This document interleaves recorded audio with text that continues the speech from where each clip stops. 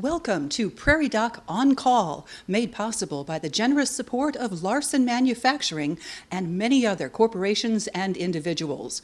Their gifts to the Healing Words Foundation, a 501c3, provide 100% of the funding for all Prairie Doc programs. Please follow the Prairie Doc on Facebook and YouTube, and go to prairiedoc.org for more information on making a charitable gift. The nature of medicine tends to showcase the science and technology of treatment. The truth is that healthcare, at its core, is a relationship among the people involved: caregiver, patient, family. Humanity in Medicine, tonight, on call with the Prairie Doc, celebrating our 20th season.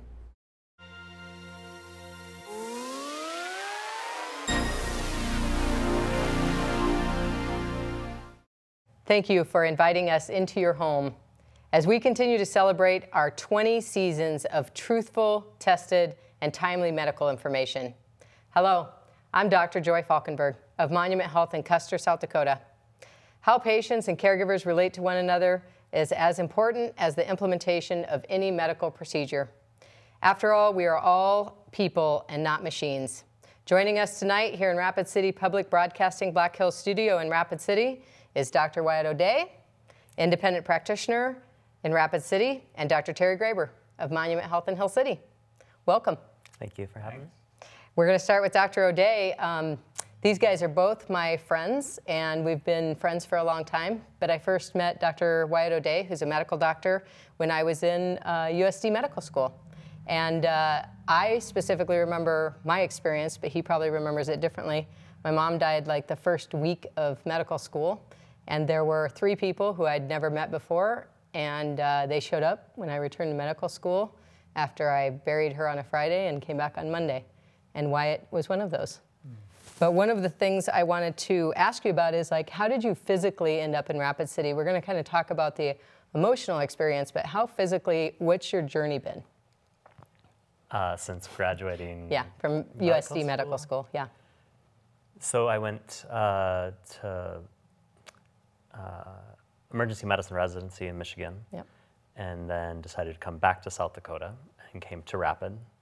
And I worked with the ER group at, well, then regional, now it's Monument, for 5 years. And then I quit, moved to Arizona, and did locums for Avera for a couple years. And then once they filled their staff roster, I moved to Australia and worked for the National Health System for 3 years. And while I was there was when I decided I wanted to change my pathway in medicine, and we'll probably get to the other reasons for that at some point, and quit and gave myself 2 years to figure out what I wanted to do, and lived the first year between Bali and Thailand, and then the second year of Central America, and then I started coming back to Rapid City during the summers, because I said I was never going to live here during the winter, and you know what happens when you say never. Right, I know. And eventually opened up my acupuncture practice, and now I'm here full time. Yeah, and we're super excited you're here, and our lives have been in and out ever since medical school, and so I'm excited to talk about your other journey in your life. Dr. Graber, tell me a little bit about your coming here, because you're not a South Dakota native. No, first time I came to South Dakota was for summer school when I was in college. My college, Wheaton, has a summer school program on Rapid Creek, and so I came out here in the summer of '81. And then later when I was looking for work, being near the Black Hills seemed like a good thing. So I came out to Pine Ridge in 1990 and worked there for a year at the IHS hospital. And then a good guy named John Herbst recruited me up to Custer. He was working for Rapid City Regional at the time and trying to get doctors to stay in the hills because it was kind of underserved. He was a great person. Good he was guy. also involved in my life. So Don Gifford was the administrator at the time, hired me, gave me my first real job, and was like a bit of a mentor. He was just a real kind, compassionate, encouraging, problem-solving sort of guy. And so I started working there when the old hospital was there. Yep. And then later kind of transitioned to just an office-based practice in Hill City now these last few years. Which is great. Dr. Graber and I know each other because I was his medical student, and his resident, and he was probably the reason I ended up in Custer. I thought it was just so incredible that you could do pretty much anything, seemed like you could handle almost anything. Worked in the ER and the clinic, and I really loved your connectedness with your patients, you know? Well, I think we just really enjoyed the variety of work and seeing people at different stages of their life with different things going on. And I think that made a real rich, full experience. Yeah. You still go to the nursing home? Mm-hmm. And so you care for people. I know you don't have a large pediatric practice, but you can care for the whole breadth of it. Babies, Yep. Yeah. And I see pediatric and OB along with, we still do home visits, and when people need us, we'll show up at their house. During COVID, we had one physician, Dr. Saini, who actually was our COVID doctor, going into their homes and making sure that they were okay. Nice. So, you know, recently it seems that medicine maybe is struggling a little bit with trying to hold on to humanism in medicine. And I myself have noticed some obstructions with that. It's been really difficult when we transitioned for me to an EMR, an electronic medical record. And just the contact between patients, like being able to be near them if you have a desk from afar, or look at them if you're trying to work with the EMR.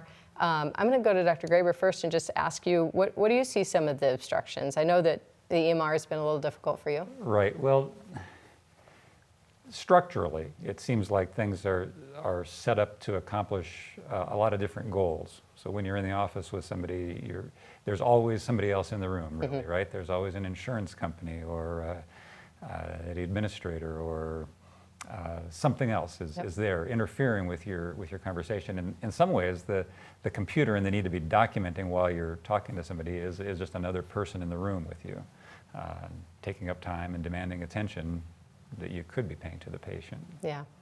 I have, Monument Health was very, very helpful in creating a structure. My patients know that my nurses were coming into the room with me and doing a lot of the documentation. And then when we lost one of my nurses and staffing issues, we haven't been able to do it exactly the same way.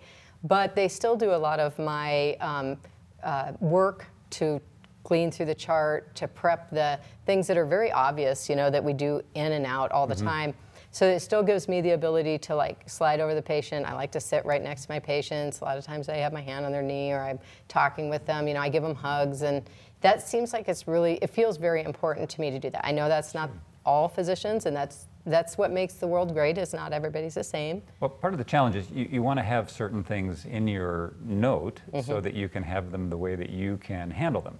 And if that fits in a checkbox, then it's pretty easy to do with an electronic form. If it's something that has to be written out in just a certain way, then it's harder. And so then that consumes more time to do that. Yeah. Yeah, tell me a little bit about Wyatt. What was your transition from kind of what I would call a little bit more traditional medicine to the acupuncture realm? And I know that you had an actual event occur that might have been part of that trajectory, if you want to share that with us.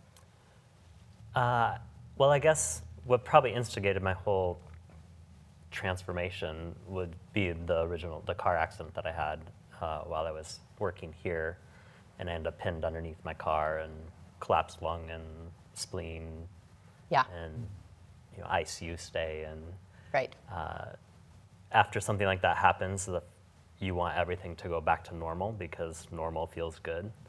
And so after that happened, I was back to work in, I think, less than 8 weeks, even though I had a flail chest and broke ribs in multiple places and had, a rib removed because it was pressing on the pericardium and those sorts of things. So you want everything to get back to normal, but then you kind of realize that things will never get back to normal. Right. And all of those frustrations of dealing with corporate medicine, graduating from residency and realizing that what I expected and what we were going to get was going to be completely different. That sort of started instigating the change. I think at one time of my life I said, I'd never leave my job in Rapid City, and that wasn't true, because I had to find a path that was more in line and congruent with what I wanted to do with my life. And I know that when you and I talked, and I was worried about you, obviously, when you were so sick, and when you came through that experience, it seemed like you were a changed person because you had the recognition of what other people were experiencing. Am I remembering that right? Yes like and the no. pain and It difficulty? it did two different things. One, I could understand people's pain. I could understand their frustration with being in the hospital and being a patient and things not going the way that you would expect them to go. And in other senses, that actually made me more the other way. So people that would maybe that I perceived or judged as abusing the system or using the emergency department when we really need it for emergencies. That became actually more frustrating in some way. Sure. It was harder to actually put myself into those people's shoes. It was easy for me to put myself into someone's shoes who was having an accident or a very large life-altering event at that time. But then it also made me more irritated actually with the other patients. And I think that's kind of where the split started to show up in the work, where I was like, maybe I need to find a different path. Yeah. Yeah, I would imagine that would be an event that would create something new, something, one door closes or one door seems to close and another one may open. Yeah. I know that, Dr. Graber, you work in Health City, but you've been all over the world, really. Did that change any of your perceptions? Well, so I came to work at Pine Ridge because I guess a big motivating factor for me in going into medicine is a concept of service. I guess I'm not sure what motivates everybody. I mean, there are technical aspects that are interesting and fun to do. I guess I saw those technical aspects as a way to have an opening to be involved with people, as opposed to an end in themselves. And so service was important. My folks had been missionaries overseas. It was just a part of growing up. So looking for underserved communities, it was an important emphasis. And I guess it's the way I would tie that in with practice is just that it's been very difficult, I guess, not to see the patient's clinical need as the driver for whatever takes place. Now, maybe that seems kind of obvious, but on the other hand, there are a lot of things that drive some of our behaviors. The expectation of a certain set of standardized tests, for example, could start to drive behaviors, and you could find yourself doing things that are the servant of some sort of standardized protocol and not really driven by the patient's needs or desires. I think that's actually one of my concerns in where medicine may be headed. What is considered quality care is very checkbox. Did you order this test? Did you mark this box? Is it on the EMR that you have done your job? When in reality, the patient can leave the room feeling very empty and not listened to. I know my own story was like after I lost Mom, even before Mom had died, I just was very disappointed actually in medicine. I felt like here's this beautiful woman with a beautiful family that nobody really cared to know on a deep level. They were doing things to her and for her, and I know they probably were well-intentioned, but I was surprised that they didn't want to know the deeper meaning of like where we came from. We traveled a very long distance for medical care, and I just really wanted people who came into my office not to feel the same way that we felt with Mom's story. And I know that that's one of the things that you really work at too, and it's one of the reasons we share a lot of patients is because you want to see the whole person and take care of the whole person. We have just a little moment left. Can you think of, we're going to do a roll-in, but can you think of an example that has really solidified that you're happy doing what you're doing right now? Or is it like so many? I think it's so many. Yeah, I mean, it seems like that. I love my job and I love to see my patients. And I can't, and that's pretty much all the time now. Where before I would say that probably wasn't. Because it seemed like you weren't actually getting at any root cause. It was like, here's this. Yeah. Then I was saving lives, but I wouldn't go home feeling fulfilled at the end of the day. Interesting. But now with a patient, I can feel fulfilled all the time. It's such a strange thing. And it's not that I'm saving their life, it's that I'm actually getting to help guide them maybe through a hard time or a pain or something like that. And there's definitely more consistency and congruent to care that I didn't get working in the emergency department. It seems to something both of you are saying is like the difference between kind of autonomy and paternity in a lot of ways. When we go into medicine, there's this concept of like, are we in charge of your health care? Or are you in charge of your health care and we are here to listen and guide? And actually the question is if there's a third-party payer, are they in charge of your care, actually? And they're going to make the decisions. And that's, I think, something that we all kind of struggle with a bit. What would you say? Well, there's just a matrix with different points on different continua. So, right, so is this a service that we're providing? Are we just service providers? People select the services and we provide them? Or are we consultants telling them which services they really need? And that involves a certain amount of paternalism, for sure. But if the paternalism is benevolent, if it's driven by an informed knowledge of what the needs are, certainly from a perspective of understanding the human body, maybe not from a perspective of understanding all things about the patient's situation. But if it's driven by benevolence and informed person making it, it seems like you can trust that kind of an authority to help make you make the decisions. That seems to me what a consultative interaction would be like. And but there seem to be various forces that make it a sort of a pick and choose your services, do this technique, and then on to the next thing. I like the first philosophy better. We'll be back to that. Me too. Here in the heart of the nation, South Dakota, Wyoming, Nebraska, and our neighboring states, we understand the impact that physical distance has on our ability to deliver care. Often it is the human relationships that help reduce this challenge. It was after his third open heart surgery. We came home and we were home for about a month. Just one afternoon, Brady started crying and grabbing at his chest. I laid him down on our bed to check his heart rate, and his heart rate was low down into the 30s. So I called my husband, which was on his way home from work, and we agreed to call 911 right away. My husband scooped up Brady from the bed and headed out the door, and by the time we got him out to our vehicle, he was completely limp. Our community is pretty small, so you get to know people intermingly at certain events. The name Brady Thompson alerts everybody, and so when we saw that, we knew it was urgent. So we rushed as much as we could. Mac drove as fast as he safely could while I gave him rescue breaths. And we met the ambulance at the highway. And that's where Crystal and Jenny from Buffalo Regional jumped out and took over and took Brady from me and calmed me down. Met them at the highway. I jumped out and grabbed him from Mom.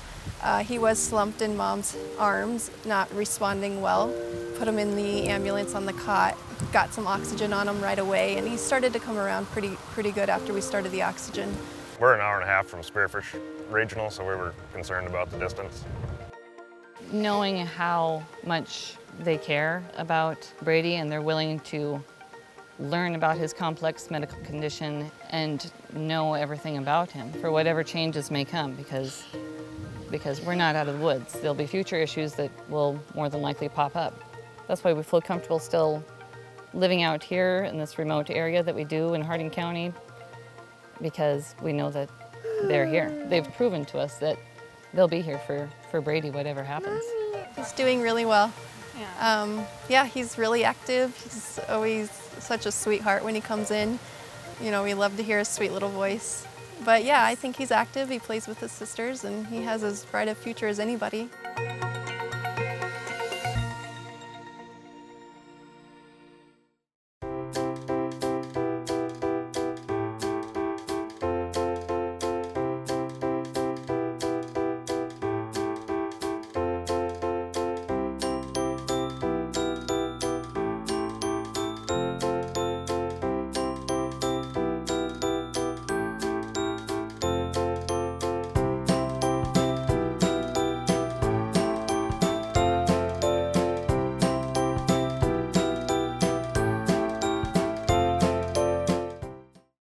Wow. That's a really powerful story. I can definitely relate to the distance from medical care. So I grew up 30 miles outside of Edgemont between Harrison, Nebraska and Edgemont, South Dakota. So I can definitely see the concern in the parents' face in the distance. I know you both know about distances, probably Dr. Graber even a little bit more than Dr. O'Day. How do you think that impacts healthcare and what you do or what you say or the human qualities and interactions? Well, one of the things that struck me was the fact that the primary care providers had to take on roles that maybe they weren't completely trained for. And we've sort of talked about that a lot in that when you're responding to somebody's presentation, their need, then you have to do the best you have with the resources that are available. And sometimes it takes extra effort, of course, to do that. Sometimes you have enough training to be able to do it. But that's, again, coming down to acknowledging, here's a person with a need in this particular setting, therefore we'll do what we can. And I guess you could use service as a term for that. I mean, my orientation is service, my motivation is service, or my motivation is benevolence. We talked a little bit about that. I think either of those are good terms to describe it. And I guess the motivation to put yourself in that situation has to just come from sensing that there's going to be people there with needs, and they need some sort of helper. There is a certain degree of resilience that you have to be in a rural community, because you're not going to be the expert in everything. But I think there's a lot of value in knowing a patient wholly. When we would do the walk-in clinic, people would talk about how many people would come in and how fast we were able to service them. But one of the reasons we could do that, I specifically remember a day that the computers went down, and I was gloating to the nurses that I bet I can walk in every room and remember every patient and actually do it without the chart. And at the time, I could, because I was fully present before the EMR to remember what I had told those patients and how well I knew them. And I think one thing that you guys have in common, even though your practice is completely different, isn't it so nice to kind of know the whole person for a very long period of time? I mean, I know your practice now is in its third year. Years, yeah. Yeah, but you've been in the area for a long time, and you have been in Custer Hill City area for 31 years. Yeah, and I've been there 22 years. So don't you feel like there's this added benefit when somebody walks in to just be able to have a gestalt of, oh, really sick, never comes in, what are we doing here? Right. And you know from the look on their face, even when you ask them, how are you doing, and they say, okay, you're like, yeah, I don't think so. Yes. That's what happens when you get to see people on a repeated basis. One thing I've appreciated about your practice is, of course, it's a private pay situation, so there's no insurances involved. So one of the things that I've enjoyed working with you is that obviously, if it didn't work, people wouldn't just shell out money to go to that service, And so one of the things that people have reflected with me is that they appreciate that you know them and you try to help them fully and come to an understanding of who are they, where are they from, what makes them vulnerable, what makes them tick, what are they scared of, and then treat them wholly. You have to. I mean, you can treat someone with hip pain or back pain or stress or anxiety all you want, but if you don't know what the underlying condition, which may not be a medical problem, is actually causing that to continue, then it doesn't matter. Yep. I mean, there's the flip side to familiarity, which is that you can assume too much sometimes, and sometimes you can say, "Oh, I know this person always has such and such a complaint or a concern," and fail to look deeply. So it's a real effort to be on your guard against that. I like that you brought that up, because that's absolutely the truth too. I remember specifically a patient that was in all the time, had lots of complaints. A lot of times, of course, that goes back to childhood trauma, lots of terrible things that had happened in that person's life. But that night, I was tired and I was irritable, and it would be easy to overlook something, and that was the night she had a heart attack, Mm-hmm. And I thought to myself, there is a good part to the automaticity of the emergency room workup, Right. Chest pain gets this workup. Right. Trauma gets this workup. It's particularly in traumas when you're scared. Sure. You're hoping you don't, that you can save this life. You're still going through the, ABCs. I also like that Dr. Freeman brought up, that we should honor people, because I think that people's backgrounds are different. You know, where they came from is different. How they were raised is different. Where they're returning to is different. And if we don't acknowledge that in that human interaction, we can't really guide them in the best way. What are your thoughts about that? Thinking about things that take place over time, thinking about knowing somebody over time, and thinking about having, like, say, some real positive experiences with people, and that builds. I guess it's been really touching to me that there have been times when the experience maybe has not been positive. Maybe I haven't provided as good a service, or haven't provided what the person needed in that situation. When people continue to come back to me and give you a second chance too, show me a lot of mercy, really. That really, that's part of what leads me to feel like I can honor them, right? Because I'm realizing how much they've trusted in me. Yeah. When things are going well, oh, this is obvious, no big deal. But when somebody's willing to give me another chance, or understand that with more time I could do better for them. Maybe that's another way of looking at it. I just think that's been a real motivator, to take people as individuals and as whole complex persons, not just as and over a time and space, right? I mean, one of the things I've appreciated that I learned from you is like caring for people at the end of their life. The end of life is really a complex time, right? It's like it's you're scared, and what you really want to do is reach for any hope. A lot of people in this area are okay going to the Lord or going wherever they believe they're going to go if they don't live a disabled life or a extended life in a nursing home. But those conversations are sometimes real conversations, but a lot of times they're relationships that they grow to trust you. So when cancer comes for them, or death comes for them through a stroke or heart attack, we have the ability to say, you know, Bob, this is really bad. And they know what that means, because every other time you haven't said that. You have said, like, oh, we have this to do, and we're going to do this, and I think this is in your best effort. And I really enjoy having that relationship with people to try to help them navigate the dying process too.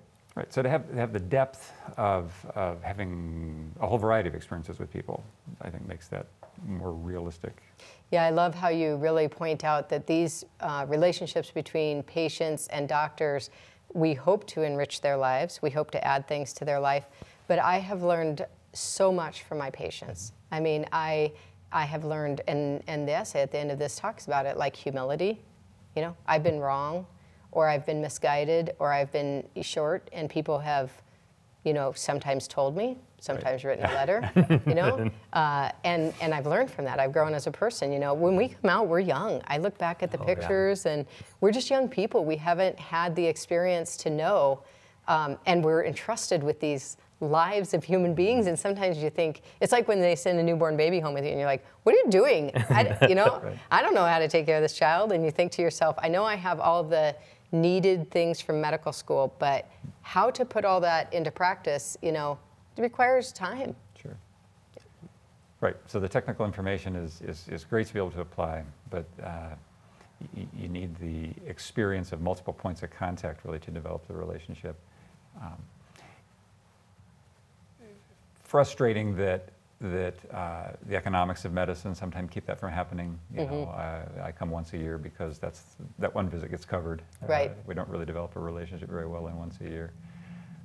On the other hand, that can, you know, it's an entry point, right? It's okay. This is what's available to us right now. Let's make the most of that. So the distance issue, I think, is a lot of times it requires us to be comprehensivists. I think you made up that term, and I like that term. But it's like you have a choice. You can push Bob so far, and he's gonna go to one appointment or maybe two. You know. But if you line him out with a neurologist for his Parkinson's and a cardiologist for his AFib and your appointments, and he has prostate cancer and he needs to see the urologist, he's not going to do it. It's going to fall through the cracks. Financially, he's not able to do it. So you really do need to be a comprehensivist and handle the things you can as best you can. Well, and hold some things in tension. I talked to a guy just today who previously had not been interested in one class of medicines for his diabetes, but was now willing to talk about it after another year had passed, time had passed, and he'd seen what he could do with the first set of medications and what his lifestyle really led him to. So I feel like, okay, I'm learning to not dump everything on you at once. Lay the groundwork, right? Lay the groundwork. But always know that we're going to be able to talk about more options later, and that does play out over time. Again, you can. Who am I serving? Am I serving a list of things that says you must do this for everybody with this condition, or am I serving this particular patient at this point in time who is willing to take one step toward treating his condition? We just have about a minute left, but I think about you a lot in this setting because a lot of people's pain and things go back to trauma. They go back to things that are stuck within them, and you have to lay the groundwork for that trust, right? So if they ask me, how many sessions is it going to take with Dr. O'Day? I say, I'm not sure. But like if you're expecting to get it all in one session, it's unpacking your life history. Right? Yeah, and sometimes it takes a lot of time for them to acknowledge that themselves. Yes. Yeah. I have a recent retired surgeon who said, a year ago, if you would have told me that what I ate had anything to do with my hip pain, I would have told you were crazy. And he's like, now I'm telling you that I know that it is true. But it takes time sometimes. And that is the joy of practicing in an area where you see people over time. I can't imagine just doing ER medicine, or just doing urgent care medicine where I really didn't see the results or the fruits of my labor because I enjoy that so much of being like, like the light bulb went off, or that person like bought into what I was saying, or I was wrong about what I was saying and they were right about their path on that. So I enjoy all of that because I learned from it, and they reap the benefits also of me learning for it. The next patient I'm smarter for, right? Yeah, that's good.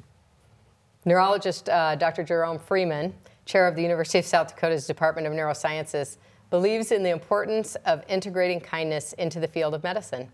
Prairie Doc reporter Esther Michael asked him to relate those beliefs. Well, for the last 10 years or so, I've been writing about kindness. The power of kindness motivates individuals to feel happier, comfortable, and empowered.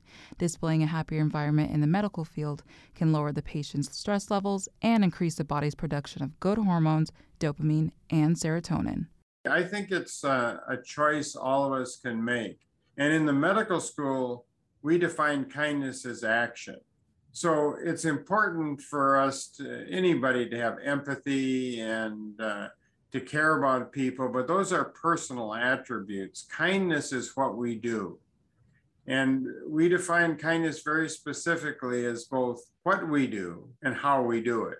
So kindness isn't just being nice or being friendly. It means knowing the right treatment, knowing the risks and benefits, recognizing ethical problems if they're there. That's the what. And then the how we do it is to honor people, be aware of their needs, and to treat them nicely, basically. With the act of kindness, it provokes a fulfilling environment for both patients and workers. It's a practice that we can all distribute to one another as it improves healthcare all around. Because I tell medical students that if they want to succeed, if they want to really be the type of doctor that people want to go to, that other physicians would want to go to, kindness is really, really important. People talk about kindness, they brag about it if their clinicians are kind. Nurses, many, many nurses really have the instinct about being kind. And I know your mother certainly does. And I think that's a tribute to nursing, and it's a message to all of us. I encourage our staff, our medical students, our physicians to be thinking about kindness, to talk about examples of kindness they see, and then to use kindness. And sometimes all of us fall down. Sometimes we get impatient or behind, and just because any of us might fail in kindness once doesn't mean that's the end of the story. I think what we have to be willing to do is to pick each other up and to say, okay, we're going to be kind over and over and over again. So that's what I advocate.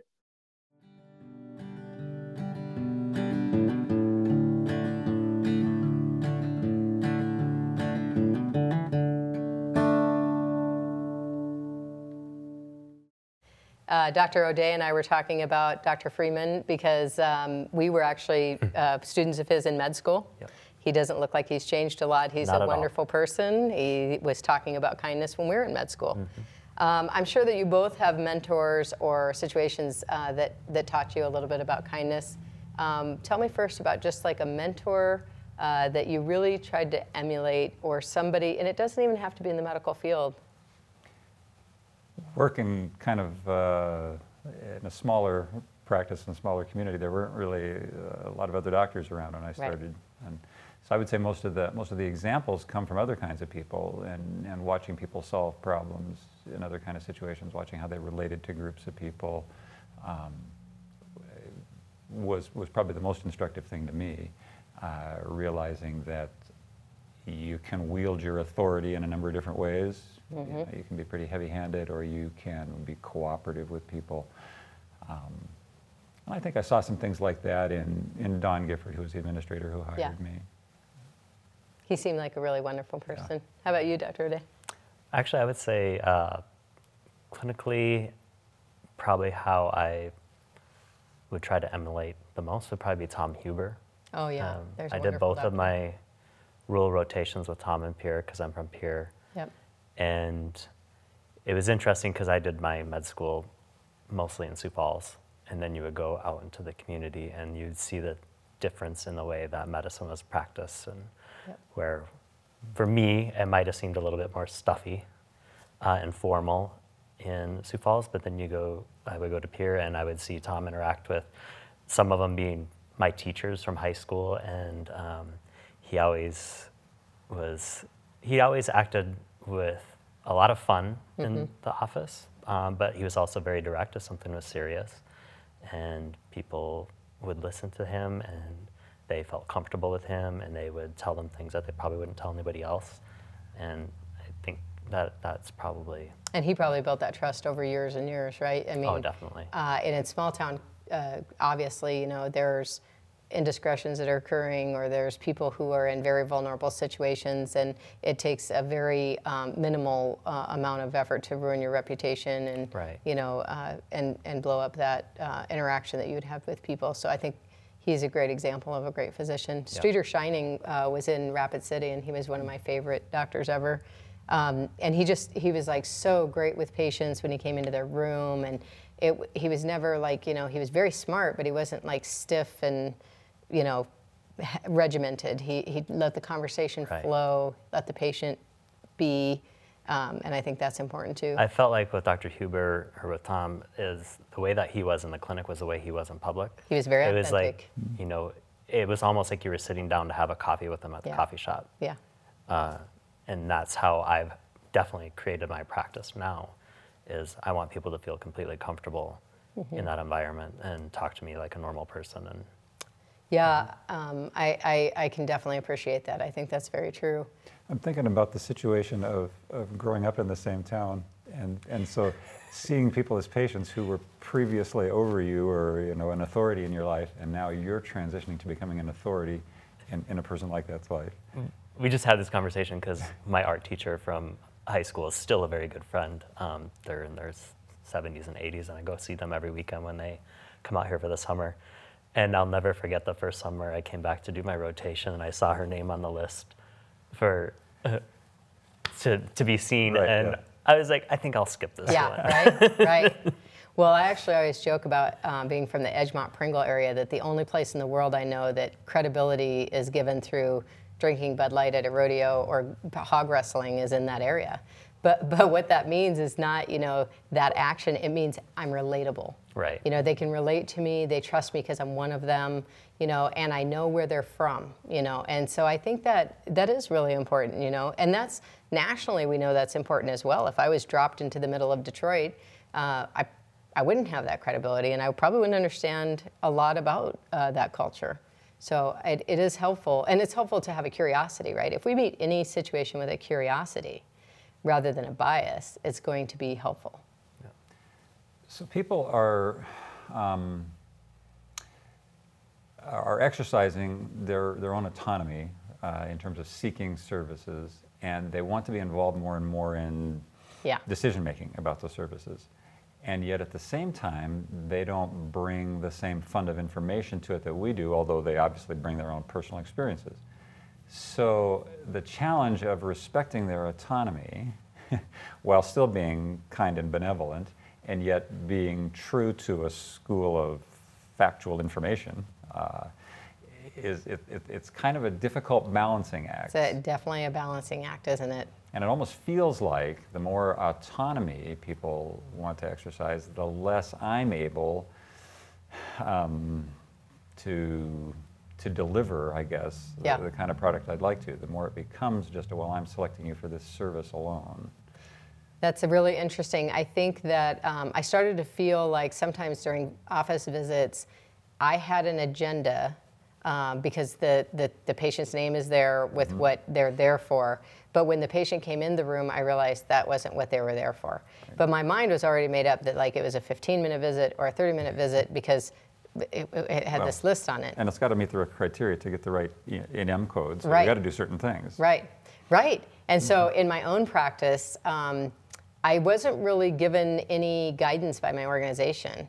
But what I found was I can't have a schedule that's booked up for 3 months because I don't have any bandwidth to fit in things that need that. So when I started holding entire days for my own booking purposes, I found that it was so joyful and so wonderful because I could see somebody and even though it wasn't the way I thought it was going to go, I just completely turned it over to what they needed in that moment. And then at the end of the visit, I was able to say, I listened and heard you say this, and this, but there were some things today that we didn't really get to accomplish. And so I have an appointment for you in 2 weeks because I had kept the day open. I get to do that every day. Right? I know. I'm jealous of that. Yes. That's fantastic. And I do think that it's something we're not taught in med school. Like, how do you manage your time? How do you manage, patients? In the training that I did with the Helms Institute for acupuncture, one of their things was, whatever they book their appointment for, don't focus on that. Make sure when you're talking to them, say, now I know this is what you booked your appointment for today, but if you were to walk out of here with one thing being better today, what would it be? And oftentimes, I would say 50% of the times, it's not what they initially made the appointment for. And when you don't work within the confines of corporate medicine and ticking boxes, you are able to move into that, which is a pretty nice way to practice. Yes, I mean, I think that's wonderful because I think it's so important. We talk a lot about, kindness being taught to physicians and kindness being brought to us by patients. Patients and our interactions should be kind. But I think also of the culture that organizations bring. Is it a kind culture? Is it a kind Is it set up in a way that we are nurtured as employees? Now, maybe some people think that that's not an organization's job, but I would actually counter that if an organization or a business doesn't set up a culture that's kind to their employees are not in a mindset that they can be kind to their patients. The thing I say to my patients all the time, and it would apply to you as well and to anybody, is you can't fill someone else's cup from your empty cup. And if your cup isn't being filled by whoever is employing you or creating the environment that you work in, how are you supposed to give anything to the people that you're supposed to be serving? And I think that's needs to be thought of more when we start dealing with corporate medicine. Well, right, and we have the benefits of more training, more security in and of ourselves. Right. Staff people who work with us don't necessarily have those kinds of benefits, so they're put into a position of relating to patients and being expected to accomplish certain tasks, and they're just coming from it from a different position, and so it does take a great deal of training and a great deal of creating an environment for them to be able to perform well. Yeah, I definitely have heard early in our career, it seemed like work-life balance was a tagline that you heard all the time, but it really seems to me like work-life integration, like this is your life. There shouldn't be like work and home and fun. You really need to figure out in a life how to live each moment, each day, come to each relationship and be happy and be giving and open, because those moments are ticking by through the day. So there's a real challenge here that third-party payment has allowed us to get pretty good compensation for the interactions we have with people, and feel a real obligation to not only the patient to provide value, but also to the payer to provide value. Right. And so, again, I'm trying to serve two different parties. Yeah. And you know, realistically, my expectations of what my life is going to be like in terms of income color a lot how I try to use my time. And that's just a whole area of discipline for me, is how am I going to manage that? Yeah. Right. I would agree. Oh yeah. Your practice is a little different in some ways because you don't have a third-party payer, so. No, there's no third-party payer. But I'm also the receptionist, Yeah. the person who cleans the bathroom, the person Sure. that straightens up the room, that, you know, all of those things. But removing all of that allows me to spend the time with the patient, as much time as I want and as much time as I need. And that is the most value that they can get for coming and seeing me. Absolutely. Absolutely. We'll be back after this.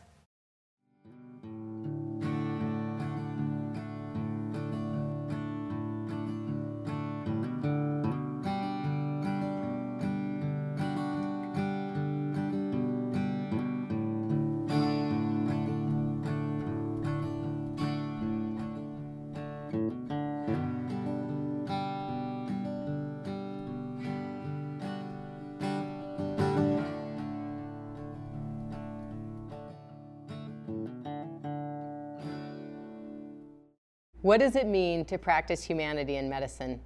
The phrase is used as a tagline and in book titles. Humanity and compassion in medicine is touted as something to aspire to, a noble accomplishment. But in reality, the biomedical model of health, the business model for healthcare, is not set up to support it.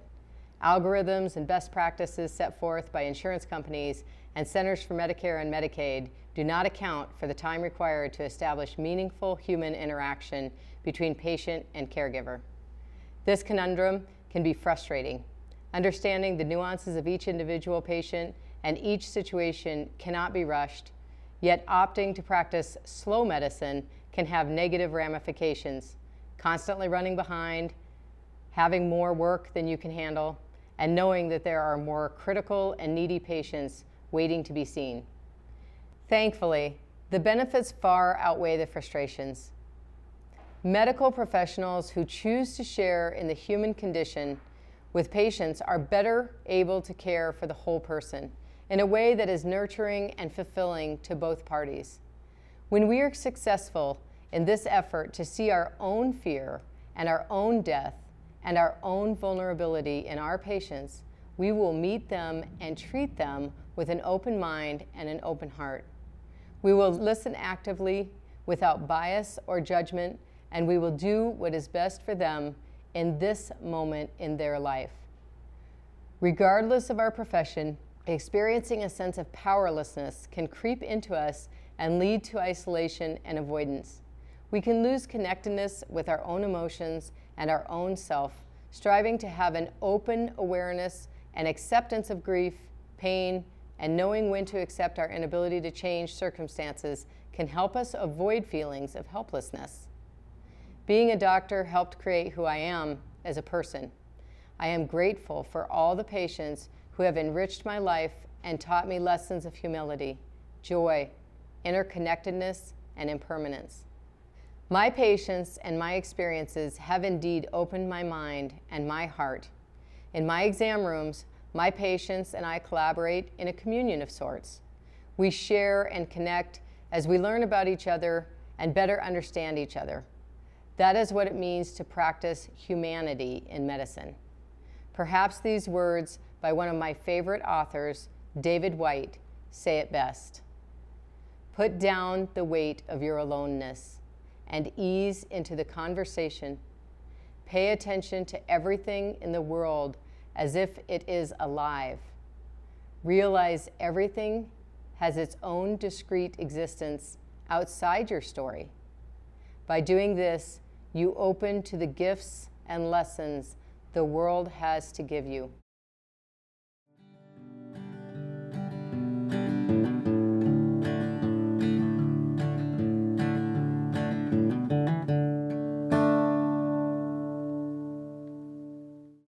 Thank you to our guests, Wyatt and Terry, my friends, my coworkers.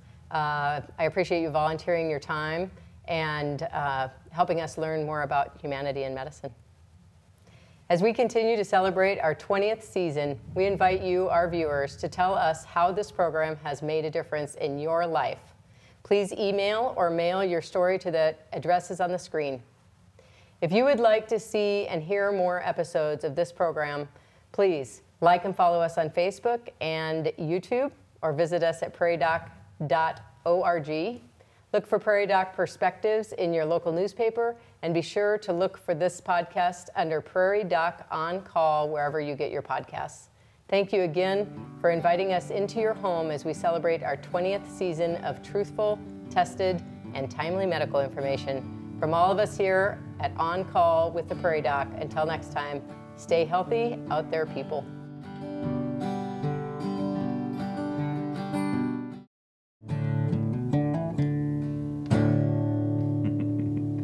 So, Mom, isn't this the year, the 20th anniversary season of the Prairie Doc? That's right. That's amazing. I remember when you and Dad started this idea of producing science-based medical information free for the public. That's right, and thanks to years of donations from businesses, organizations, and individuals, Prairie Doc programs are available on South Dakota Public TV, Facebook, YouTube, podcasts, and our essays are printed in over 150 newspapers across many states It's in amazing. the region. 150 newspapers. 150.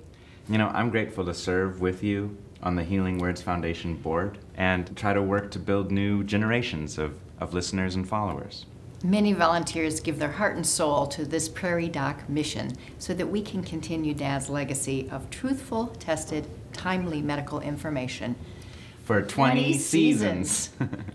Now, to help continue this important work, please follow the Prairie Doc and share our programs on all of your social media pages. To make a financial gift, please give directly to prairiedoc.org or mail to P.O. Box 752, Brookings, South Dakota. Thank you.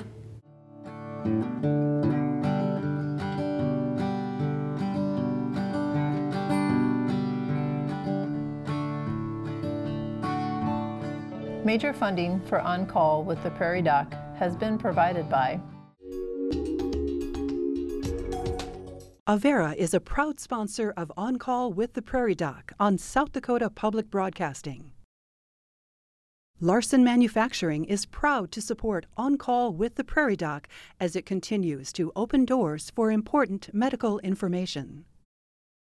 and with the ongoing support of these individuals and institutions. Brookings Health System, Ophthalmology Limited, South Dakota Academy of Family Physicians, Avera Heart Hospital, First Bank and Trust, Dakota Allergy and Asthma, Vance Thompson Vision, Monument Health, Black Hills Medical Society, Brookings, Madison, Flandreau District Medical Society, Pierre District Medical Society, Yankton District Medical Society, Orthopedic Institute, Lake Ponset Saline Academy, Aberdeen Asthma and Allergy, Dakota Bank, South Dakota American College of Physicians, and Swiftel Communications.